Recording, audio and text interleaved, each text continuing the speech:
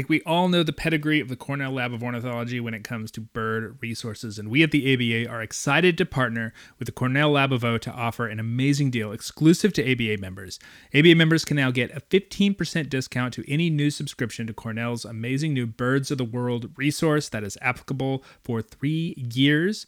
Birds of the World is a powerful resource that brings deep, scholarly content from 4 celebrated works of ornithology into a single platform where birders can answer all their life history questions for every species of bird they could want. It is extraordinary. You can get more information at birdsoftheworld.org.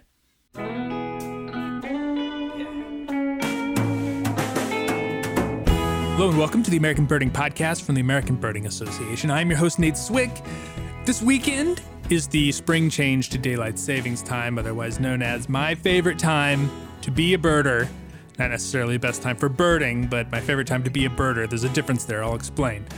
Everyone loves the fall back because you get that extra hour of sleep, but I'm a huge fan of the spring forward because for that brief and glorious 2 or 3 weeks, once your body adjusts, but before the days start lengthening, it is actually the easiest time to get up at sunrise for birding.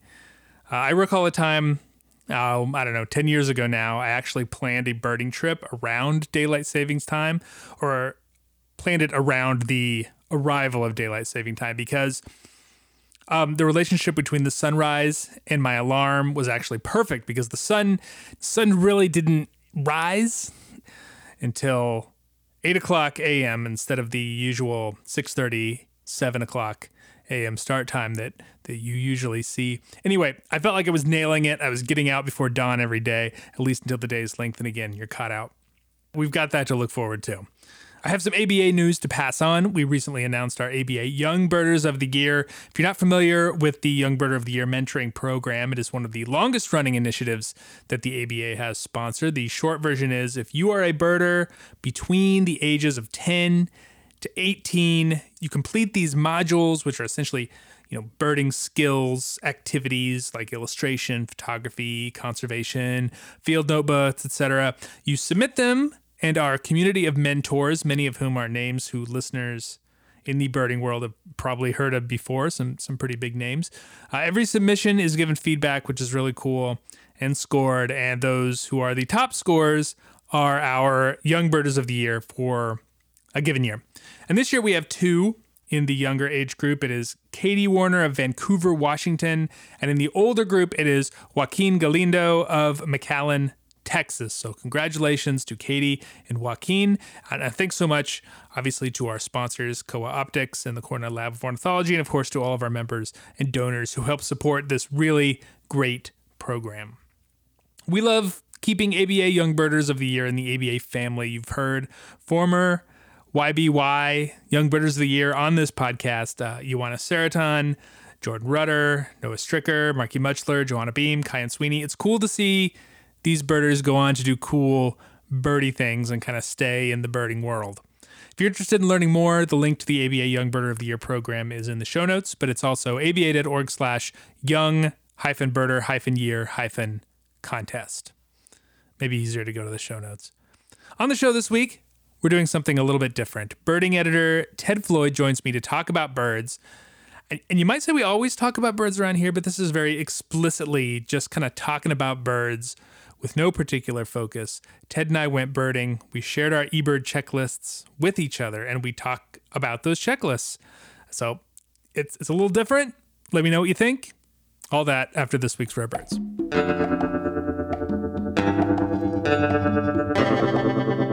This is your Rare Bird Focus for the beginning of March 2021. Finally, something other than Red Wings to report. It's the other thrush. A field fair, the second in the ABA area so far this year, was seen in St. John's, Newfoundland. In case you're wondering, the Red Wing in St. John is still around, so St. John's is the only place in North America where you can currently get both Euro thrushes at the same time, which is pretty neat, actually. I have a couple first records to talk about, both in the Northeast. To start, a crested caracara was seen this week in West Haven, Connecticut. There was a period about 5 years ago where it seemed like every state and province in the Northeast was getting a crested caracara record. There are still questions about whether there were a dozen cars in play, or just a handful cruising around. In any case, every state surrounding Connecticut got one then, including Rhode Island. So it's nice to finally plug that hole, as it were. Interestingly enough, there was one in Vermont almost exactly 1 year ago.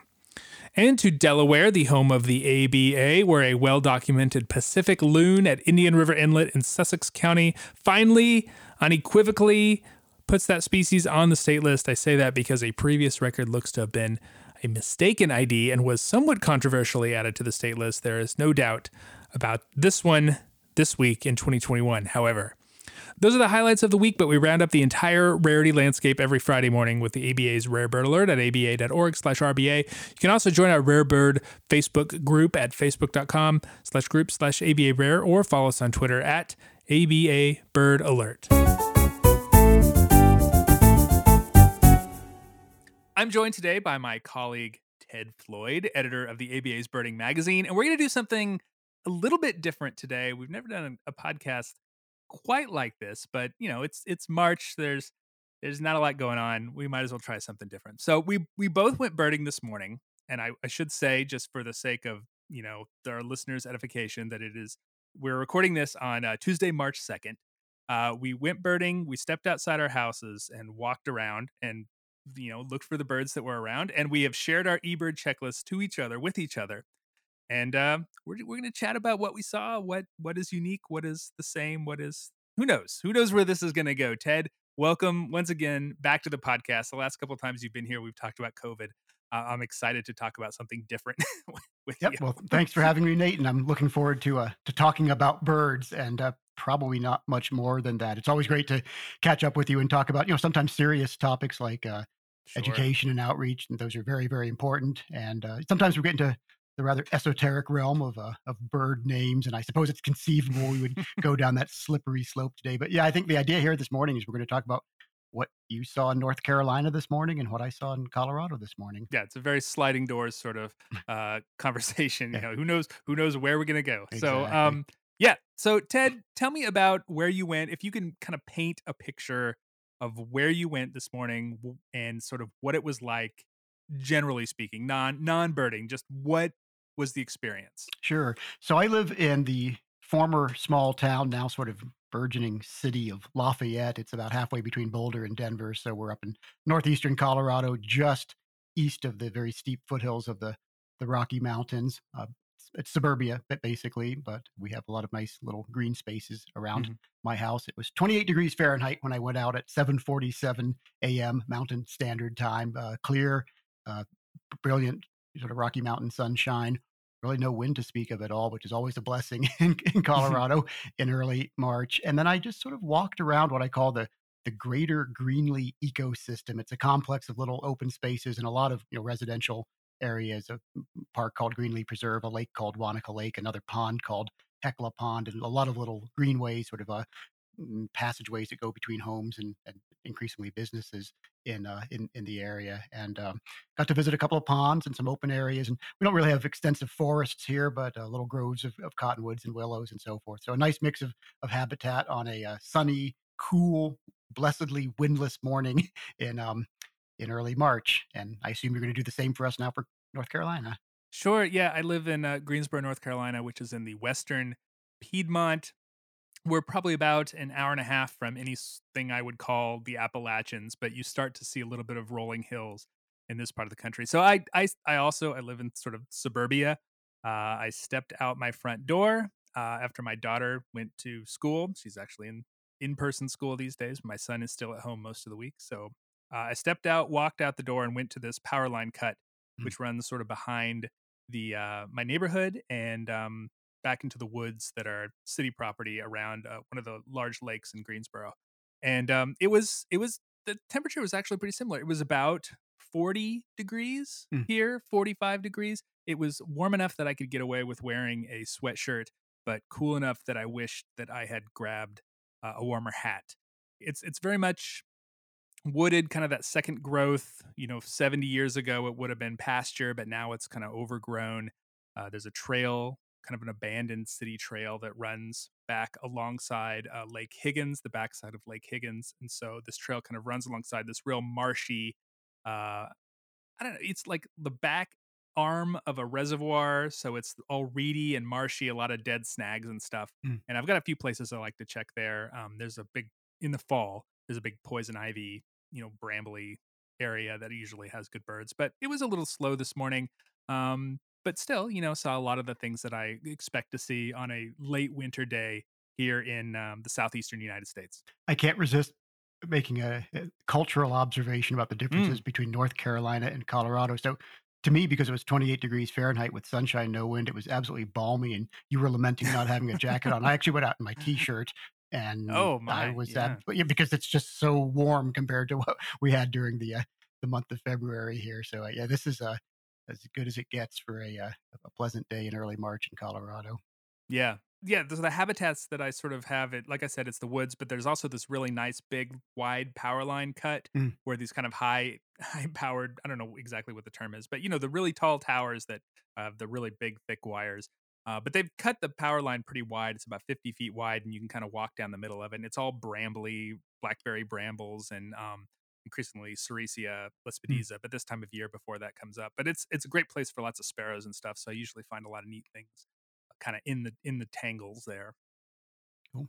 Hey, Nate, while you were talking, I promise I was listening, but I couldn't Mhm. I couldn't resist scrolling through your checklist here Yeah. real quickly. And okay, so I'm going to take over the steering wheel for just a moment here, but I can't No, resist. go for it. I can't resist putting you on the spot and asking you. So I'll give you a statistic here. You saw 26 species this morning. I saw, I Yes. think, 36, and that's mostly because I had some water that you don't You have have. more water, My, yeah. my, my my question is, how many species did we see in common? So there's some species that are on your Ooh. checklist in North Carolina and mine in Colorado. And again, Yeah, I'm 26 gonna for be you, scrolling back and 36 forth for between them. you. So, well, I Yeah. was going to see if I could just put you on the spot and have you just throw out a number and see if it was Um, the right I b number. I bet that it's about between 12 and 15 That's not that is my high. guess. It's only 8. Really? Yeah, Oh, really? Oh, yeah, wow. yeah. So just real quickly here, it looks like it's red-tailed hawk. That's one. A Mhm. blue jay, two. American crow, three. American robin, four. House finch, five. American goldfinch, six. Song Downy sparrow. woodpecker. Oh, You song sparrow, skipped the seven, and downy woodpeckers. woodpecker, eight. Yep, there we Yeah. go. So those are the 8 that we have in common. Did I put white-breasted oh, no, I forgot to put Oh, white-breasted nuthatch on it. So, uh, really, I said 27 species. I need to go back and okay, edit all that, but I right, did have a white-breasted nuthatch when I okay. stepped out.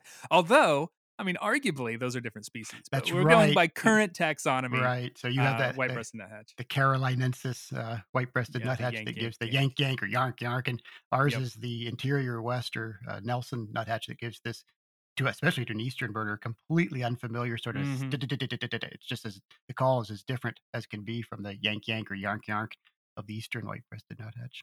So, was there anything on your list that was particularly surprising to you? Something that you might not have expected or something that you don't see every time you do this walk? 'Cause I assume you do this sort of loop pretty regularly. Very regularly, we could go on to eBird and see how many I'm embarrassed to say thousands of times I've done it, and that's not an exaggeration. Yeah. The answer is no, unless you were to have asked me this question a year ago, in which case there would have been a greenly preserved life bird for Oh, me. really? Yeah, and that would be Steller's jay. So the Hmm. Steller's jay is a bird that just blasted out of the mountains this past fall, perhaps due to the fires and perhaps due to other factors. And Stellar's jays have just enjoyed a better presence on the eastern plains of Colorado and even well into Kansas and Nebraska Yeah. than in, I think, sort of recent memory. So there was a Stellar's jay yakking away just along a busy street in my neighborhood. And I, it's still a rare enough bird that I sort of give a kind of quiet, private fist bump on hearing it. But it's probably also my, eighth or ninth detection this winter. So it would have been a red letter day mega rarity had we done this a year ago. But this has been the year that there've been Stellar's jays here. Other than that, every other bird out here, worthy in its own right, and I hope worthy of discussion. It was an entirely, I would say, expected species for Mhm. March 2nd. I have to also say I was hoping I would get a first of season, and I didn't. Yeah. This is just an observation on the birding world in early March. Everyone wants spring to get here very quickly, and Mm. it tends to always take much longer than people. Every single year, people are surprised by how long it takes. But yeah, yeah, no first of years for me either. No first of seasons, I should say. Hey, I'm going back to your list right now, and a bird that actually caught my attention because it's a bird that we don't have at all in Colorado. I think every other species here we get at some time or another, and somewhere. Yeah, somewhere, even sort of real Eastern. Oh, sorry, we don't get tufted titmouse at all, but yeah. up What's to the that? top, a black vulture. I guess I was surprised, Mm. and maybe I shouldn't say I was surprised, but I noticed that you have no turkey vultures on your list, and I guess I think of Yeah, black vulture as the somewhat less common of the two vultures, but that's not the case for you. they're pretty 50-50 Mm, here this time of year. The black vultures get slightly more scarce in the winter, but they're still around. That surprised me too because I looked very closely at the. So I had a pair of them fly over as I was walking back home, and then a group of three I kind of saw over a little bit further away. And yeah, I expected there to be a turkey vulture in mm, there, but, no, just black vultures. I assume that they're roosting somewhere. They like to kinda hang out near the power line cuts. mm. It's kind of a micro habitat that I find them in more than the turkey vultures, which tend to be, spread out a little bit wider. But yeah, no turkey vulture, just the black vultures. Except for the black vulture, it looks like almost every bird on the except the black vulture and maybe the cedar waxwing. Every Mhm. bird on this list is, like, incredibly vocal. Was it really loud out there today? There were parts of it that were. So yeah, I like to focus on the power line cut. I spend a lot of time there because it is where the birds are most vocal, just because it's the most diverse bit of habitat, such that you can even call it there. And yeah, things have been super loud lately here in North Carolina. The last couple weeks, we had a very cold stretch along the same time when the middle of the country was seeing that super super Mm. cold part. But ever since things have warmed up a little bit and the trees are budding and the birds are singing a lot, there's a lot of bird song in my neighborhood right now. Of all these birds, I'm pretty sure I heard. I'm just looking at my list again. I did not hear the red-tailed hawk, Mm. but I heard everything else. Yeah, Everything else when I was think of birds vocal. like, again, these are not common birds for me at all, but tufted titmouse, Carolina Hmm. wren, say red-shouldered hawk, red-bellied woodpecker for sure. I think of just Yeah, really loud birds, and yeah. our red-winged blackbirds, by the way, did you have red-winged blackbird? You I did not you have did red-winged not. blackbirds. So No. our red-winged blackbirds were fantastically noisy this morning, but Yeah. other than the red-winged blackbirds, yeah, the flickers are starting to sing. It's sort of quiet out there. There are plenty of birds, Huh. as you can see from my checklist, but, yeah, singing is just sort of getting started right now, really. I should say that the swamp sparrow that I saw, was not singing, it was just calling. And that was probably the most surprising bird on my list. I didn't It's not a place that I usually see swamp sparrows, even though there is quite a bit of kind of that muddy, brambly kinda stuff that they like. I don't know that I've ever had them at this site. I have had them elsewhere in the county. I have a general feel for where you live, but are birds like the phoebe and the grackle, uh, returns, or have they been here all winter for you? Their returns I mean, they're scattered in the Mm. winter. You can find them in the winter, but there are definitely more. Phoebes are sort of around in the neighborhood all throughout the winter, but the grackles are starting to show, like flying over my house or down my street, much more regularly now in the last week or so. And that's a good sign of spring for this part of the country. The Totally, yeah, grackles. and, Yeah. grackles, by the way, which are abundant in our area, I which actually surprised me when I came to Colorado. I wasn't expecting that they were gonna be so, Hmm. prolific. They're really late here. We don't really see the first big flocks of grackles until around April 1st, and I grew up Hmm. at the same latitude in Western Pennsylvania, and that was, like, the bird that got back in February, late Yeah. February, even when it was definitely still snowy and cold and dark, and the grackles were so reliable, but it's a no, it's I mean, it's not a May return, it's an early April return, but it's a much later return out here. Yeah, get back to your point about how spring does sort of take its sweet old time Mm. getting to us. I just had one other. I was wondering about one other thing on your list. It's actually about people. Oh, I yeah. picture you sort of in a area that you've sort of found for yourself, and it's just Nate's little spot. Is that true, or That's pretty true. Mm, So this I found it just by looking at Google Maps mm, because I was kind of, especially when the pandemic started, and we were home and I wasn't traveling very far, even to nearby birding locations. Um, I knew that this trail that's called Beach Bluff Trail, went around the back end of Lake Higgins and or like yeah, I think it's Lake Higgins. Either Lake Higgins or Lake Brant. I always get those mixed up. Not that it matters to anyone mm. listening, but yeah, and I knew that trail was there, and I knew that there had to be a way to get there from where I was, and so I did a little exploring. And that's how I found it. And no, it's not a place I've ever seen any people there. I have seen signs of people. I have seen like dog tracks, and I have seen horse.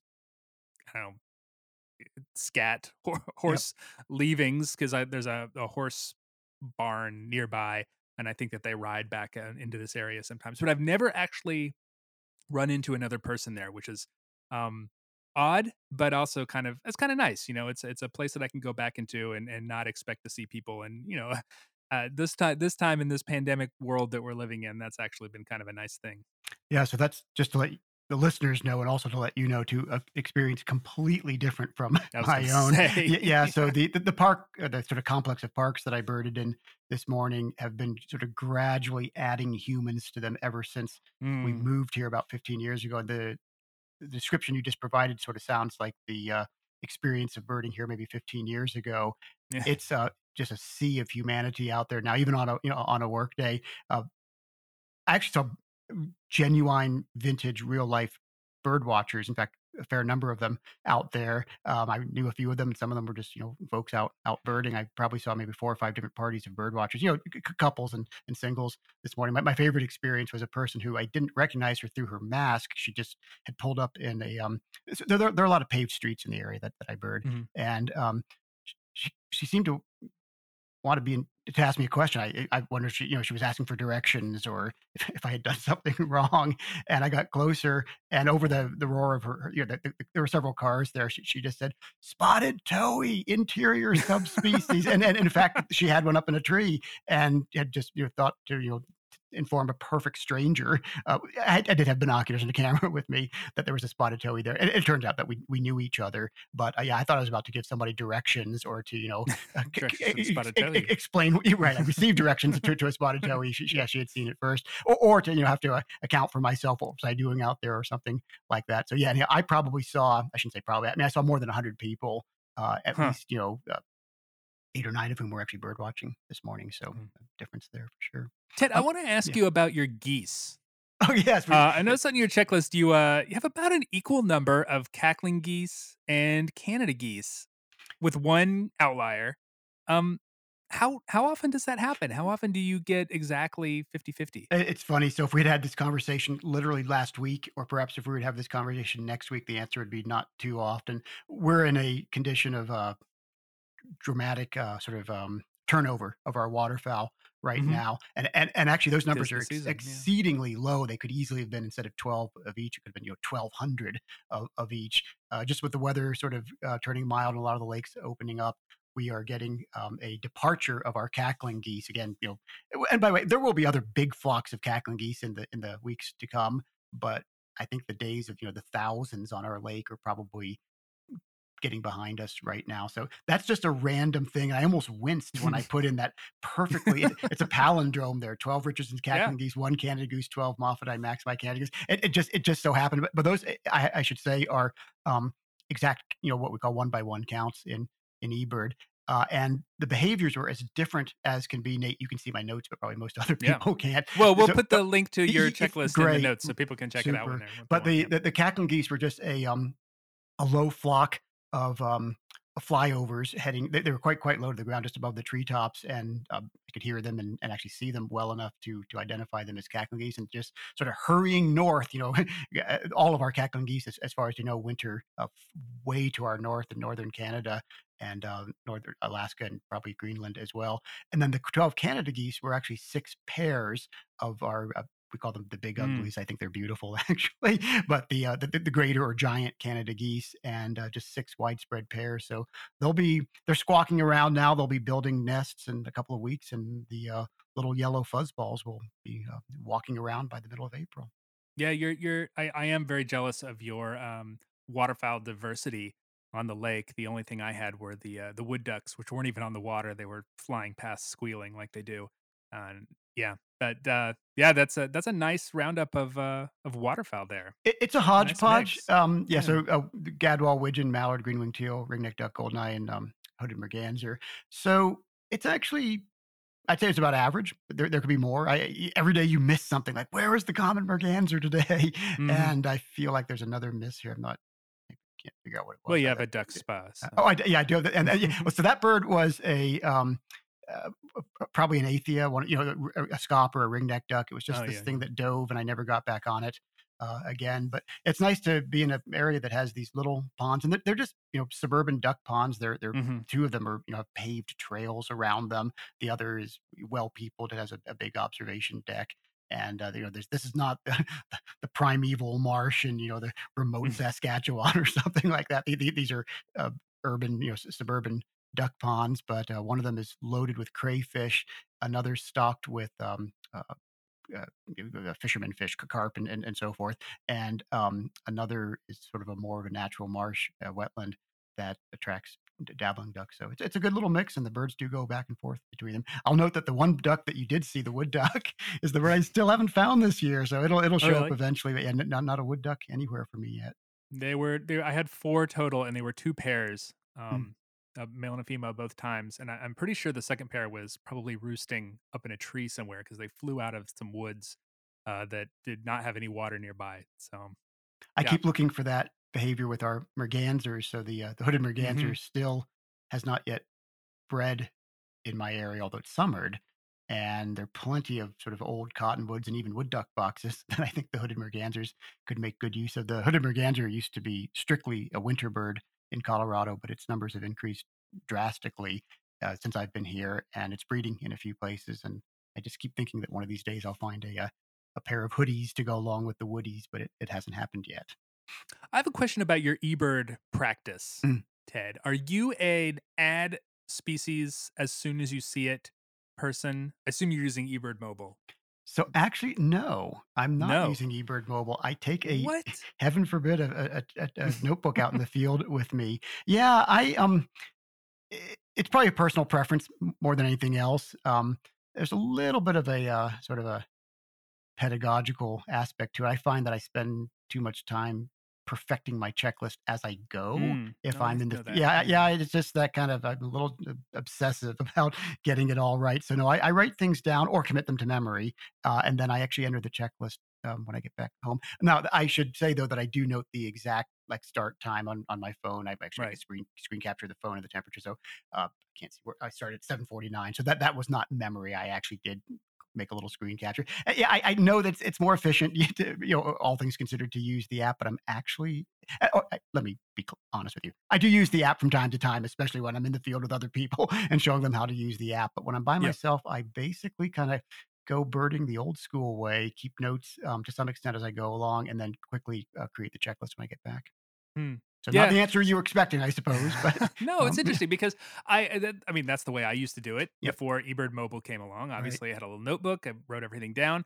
I have found that I am much better at maintaining the total numbers of species, like getting a more accurate count ever since I went to eBird Mobile. Maybe that says something about me, like I'm not very good at that sort of thing when I was out birding typically before, using the notebook. But one of the things that I remember very distinctly is this is back when I lived in Chapel Hill, and my local patch was this place called Mason Farm, which is a nice little, perfect little 2 mile loop around this really nice little University of North Carolina at Chapel Hill managed preserve sort of place. And it was with blue gray gnatcatchers. So it was, it must have been early spring, mid spring, April or so. And I found that I ended up seeing far more blue gray gnatcatchers when I would count them individually as I went on eBird than I did when I would estimate after I got to the end by like an order of magnitude. So I would end up putting on a checklist when I was entering it after the fact, like maybe 10 blue gray gnatcatchers. But when I started keeping track of how many I was actually seeing around this trip, around this loop, it would be something like 35 or 40 blue gray gnatcatchers, which kind of sold me on the use of eBird Mobile. But I certainly understand my own practice is to take it out every, I don't know, 10 minutes or so and add what I need and adjust numbers as needed. I don't kind of keep it out and constantly be looking at it because I don't like to look at my phone constantly in the field Sure. anyway. Yeah, and I think that I agree with everything you said, and you're almost sort of making the case in in real life for all our listeners here for sort of a confession for me. I guess I'm going to start doing it tomorrow. But Right. I do note that except for birds that are real flocky, like for example Mm, geese or red-winged blackbirds, that I yeah. think I probably get accurate counts for. I am struck by how when I discipline myself to really pay attention how much I'm missing. And I went on this house sparrow kick actually a couple of weeks ago. I was really just interested in photographing molting house sparrows. Actually, they're not molting; they're wearing into their spring plumages Mhm. now, and singing house sparrows. And there's a period there where my house sparrow count on eBird is like 50 and 60, and I'm just scrolling down to see what I got today. Um, I have 10. That's what I consciously remembered seeing 10, but yeah, I mean, there are just so many little corners where, you're looking for a more, if you will, exciting bird. I see some other birds on my list here, the raven or the bush tit or the red-breasted Mhm. nuthatch. And, by golly, there are, 12 or 15 house sparrows just jabbering away in there, Yeah. and you miss That's them. white So white-throated sparrows for me. Yeah. sure, that would be Yeah. but I think, if I recall correctly, at 22, that would be probably an Yeah. all-time record for Colorado to get Yeah, 22 that's in a probably day. an undercount actually, but, Gotcha. But yeah. yeah, no, for so many of these birds here, so I mean, I'm confident with the 15 starlings because I actually remember the two flocks of starlings that I saw. But for things like the house sparrow, the house finch, um, the black-capped chickadees, I wonder if those are low numbers. Mm. Yep. I have a question about your corvids. You have a lovely diverse list of corvids Yeah. here. One, two, three, four, five species. Yep. Are they making weird noises right now? Because my crows are making lots of really weird noises. Right. So corvids make marvelous noises all through the year, but this is the Hmm. absolute best time of the year to hear Yeah. completely whacked out sounds by corvids. And most of all for me, the black-billed magpie. So the Mm. magpie all year round gives that sort of classic mag mag mag, or sometimes just a mag mag mag mag mag mag call. It's a very harsh sort of white noise, monosyllabic utterance given singly or in pairs.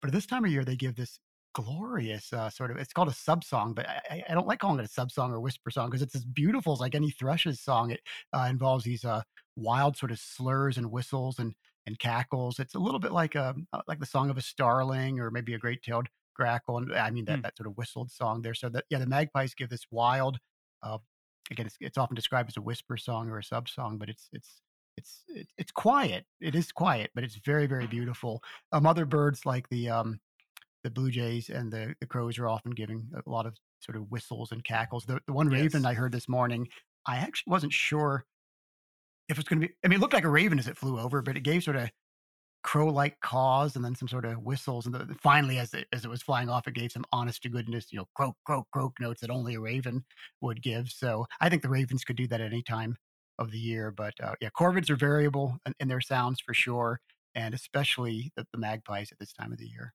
Hmm. Yeah, my crows are making my neighborhood crows, I should say, are making a lot of really weird ravety, croaky sounds that always have me kind of taking a second glance towards where they are. But I still have not seen a raven in my immediate area, though they are sort of nearby. They're sort of scattered in the Piedmont of North Carolina.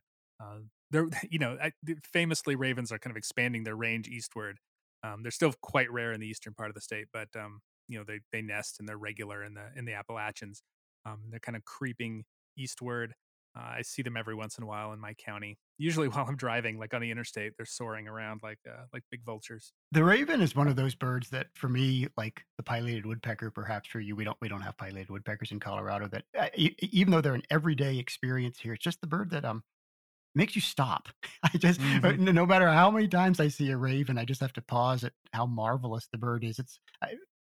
These aren't things you don't know, Nate, but just for everybody's edification, it's by far the largest passerine Oh, it's on massive. on Earth. Yeah. Yeah. So the common raven in all dimensions, body mass, wingspan, bill tip to tail tip, is actually considerably larger than the red-tailed hawk, which Yeah. is not a small raptor at all. That's not a it's not a puny accipiter or a little falcon or something. The red-tailed is a big bird, and a common raven in direct comparison with a red-tailed hawk is, as I said, bigger in every dimension. It's just a huge bird and Hmm. just such cool things. I mean, it soars endlessly. It can fly upside down. It does those almost peregrine like swoops. Maybe golden eagle would be a better comparison, actually. And it is for me an everyday bird, and especially when I get into more urban areas. So if I go down into the heart of downtown Boulder, the densest areas, that's sort of the most likely place for me to find a raven. But yeah, a raven, along with, I don't know, a pileated woodpecker, if I lived at sea, an albatross or something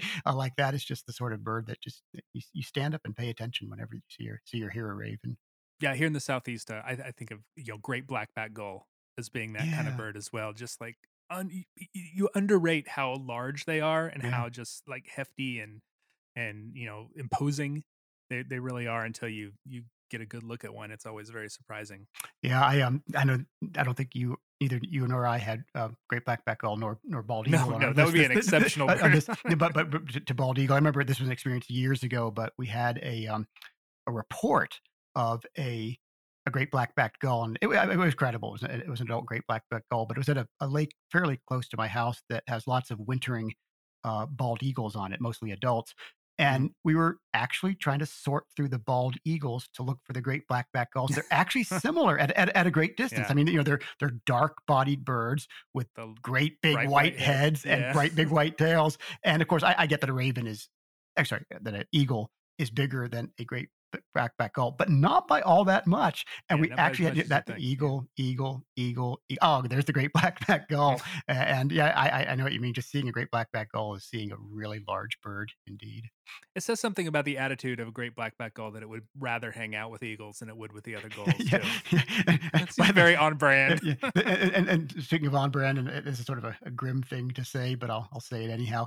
If you ever do a internet search for videos of great black-backed gulls eating living things. I mean, they can eat hares, Yeah. the rabbit-like things, and large birds. Big passerines and very large arthropods. Like the whole crabs, and but it's most freaky to me is great black-backed gulls eating medium large mammals. And again, Mm. if you ever want to waste a little bit of time on the internet, just Google videos of great black-backed gulls If you eating. have a strong stomach, yeah. Yes, indeed. All right. Yeah, there's a good story of some friends of mine who were on a winter pelagic, one of Brian Pattison's seabirding trips a couple years ago, and they watched a great black-backed gull and a gannet actually fight over a dovekie. The only dovekie they saw that trip, if I remember correctly, and the dovekie did not come out very well on that front.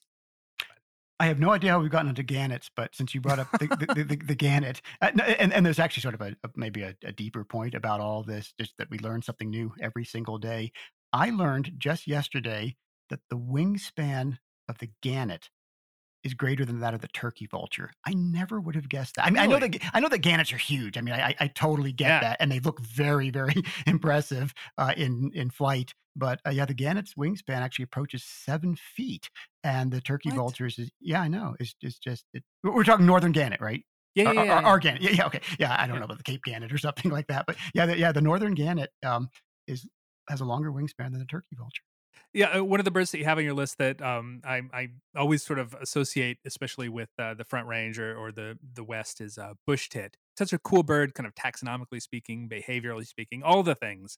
It must be nice to be able to go out and see bush tits without working too hard for it. Yeah, you're saving the last for The the best for best. last, the last You're for saving the best. best for last, best last. I have my sort of my favorite bird for the very end here. I actually had a piece at my the how to the Yes, bird site called, I think it was called yes. My Favorite Bird.